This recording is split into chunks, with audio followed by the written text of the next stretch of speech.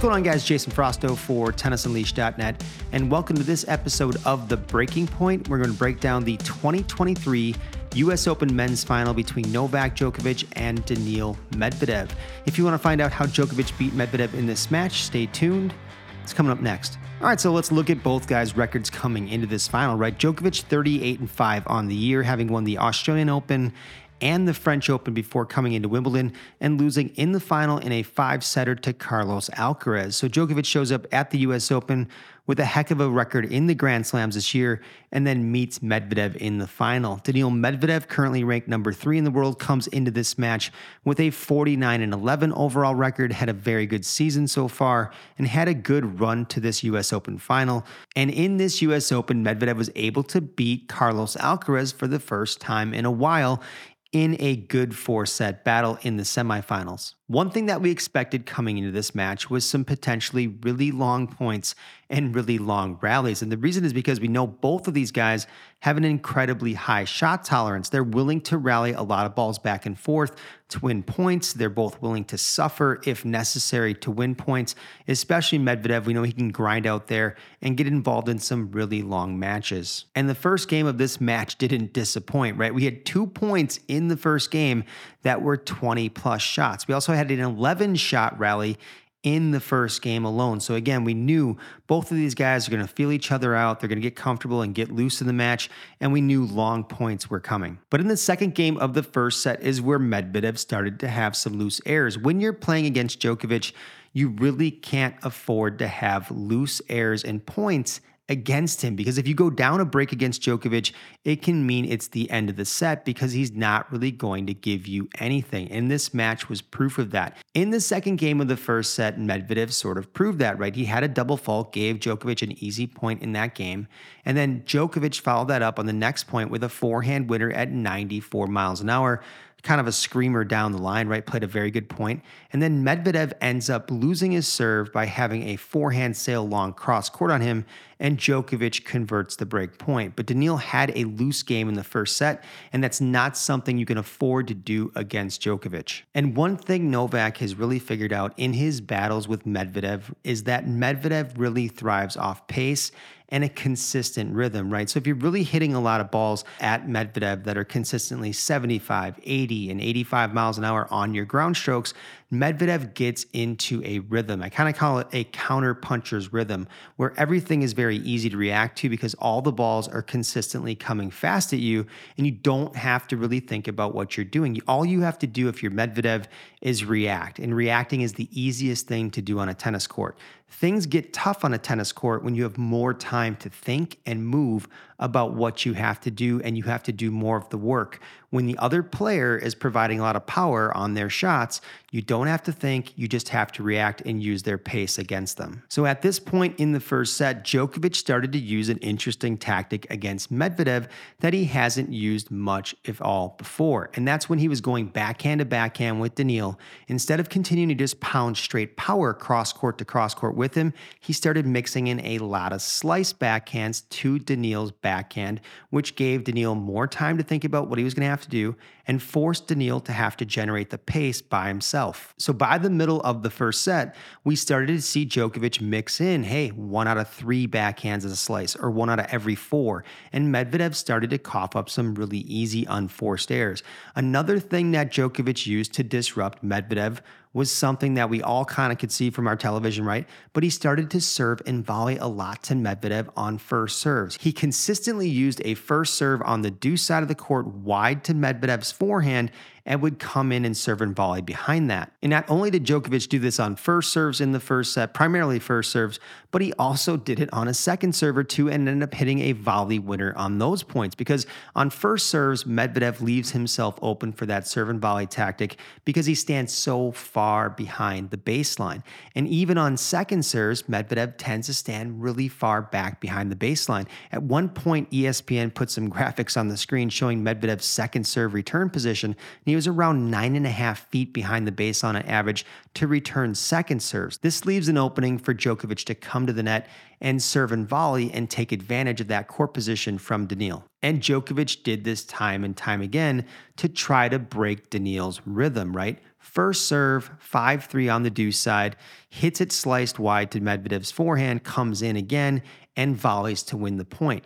The next point after that was followed up with a 34-ball rally where Djokovic ended up finishing Medvedev off with a backhand to Daniil's backhand that was aggressive and did damage to force Medvedev into an error. But he was giving him these different looks and not just rallying with him from the baseline. We had plenty of the baseline rallies that were really, really long, right?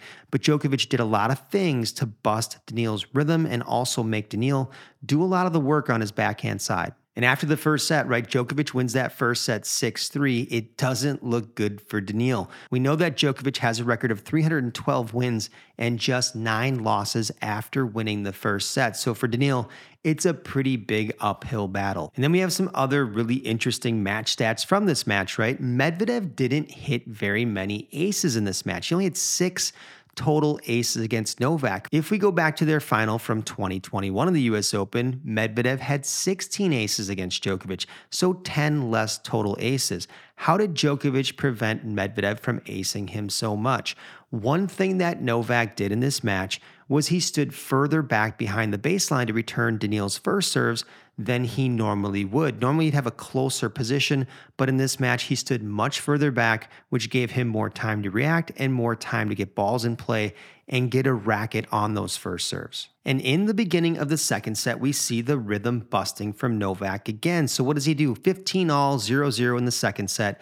2 consecutive slice backhands to Medvedev's backhand, and Medvedev ends up dumping the air on the backhand side. So again, breaking the rhythm for Novak against Daniil's backhand and not just trying to straight power through him was a huge advantage in this match and a successful tactic. And then 4-3 again in the second set at 0-0, Djokovic serving on the deuce side. What does he do again?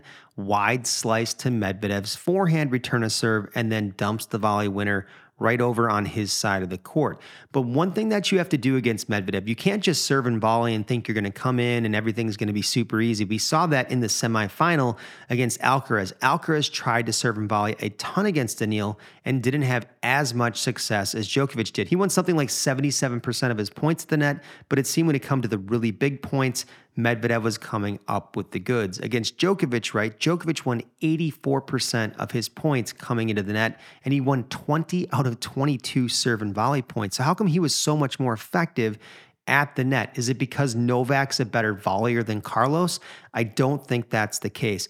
Novak placed his serves better and closer to the lines on those slice serves, which allowed him to have easier volleys in most of the situations. There were times where Medvedev hit a really effective return of serve and the volley was still tough for Djokovic, but a lot of these volleys coming in were fairly standard and easy volleys for Novak because he placed that serve so well and put Medvedev in really difficult positions. But it really wasn't just the slice serve on the deuce side that was effective for Novak. He also used his slice serve on the ad side against Medvedev. You might say, Jason, how did he do that on the ad side? The deuce side makes sense. It curves away from you towards your forehand. It can really stretch you, right?